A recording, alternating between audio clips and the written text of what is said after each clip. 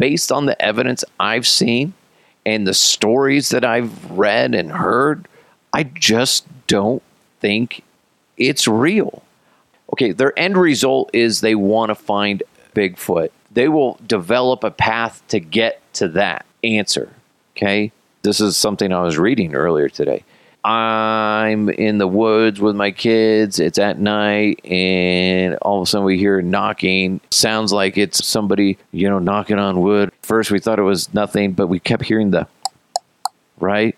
And then they chalk it up like this is clear evidence of Bigfoot just fucking with people.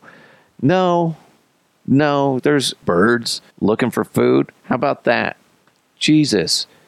If you want something to be there, you'll find any excuse to fucking find it. Same thing with ghosts. I'm not saying they're real or not, but I'm just saying I haven't really seen good evidence. Listen, if you want Bigfoot to be real, he'll be real, regardless if we have evidence or not. So do I believe that Bigfoot is real? No. Would I be completely shocked if one day, hey, maybe they did discover something deep in one of these forests, like in California, Oregon, or Washington? I wouldn't be completely shocked, but I just don't see it happening. I just don't.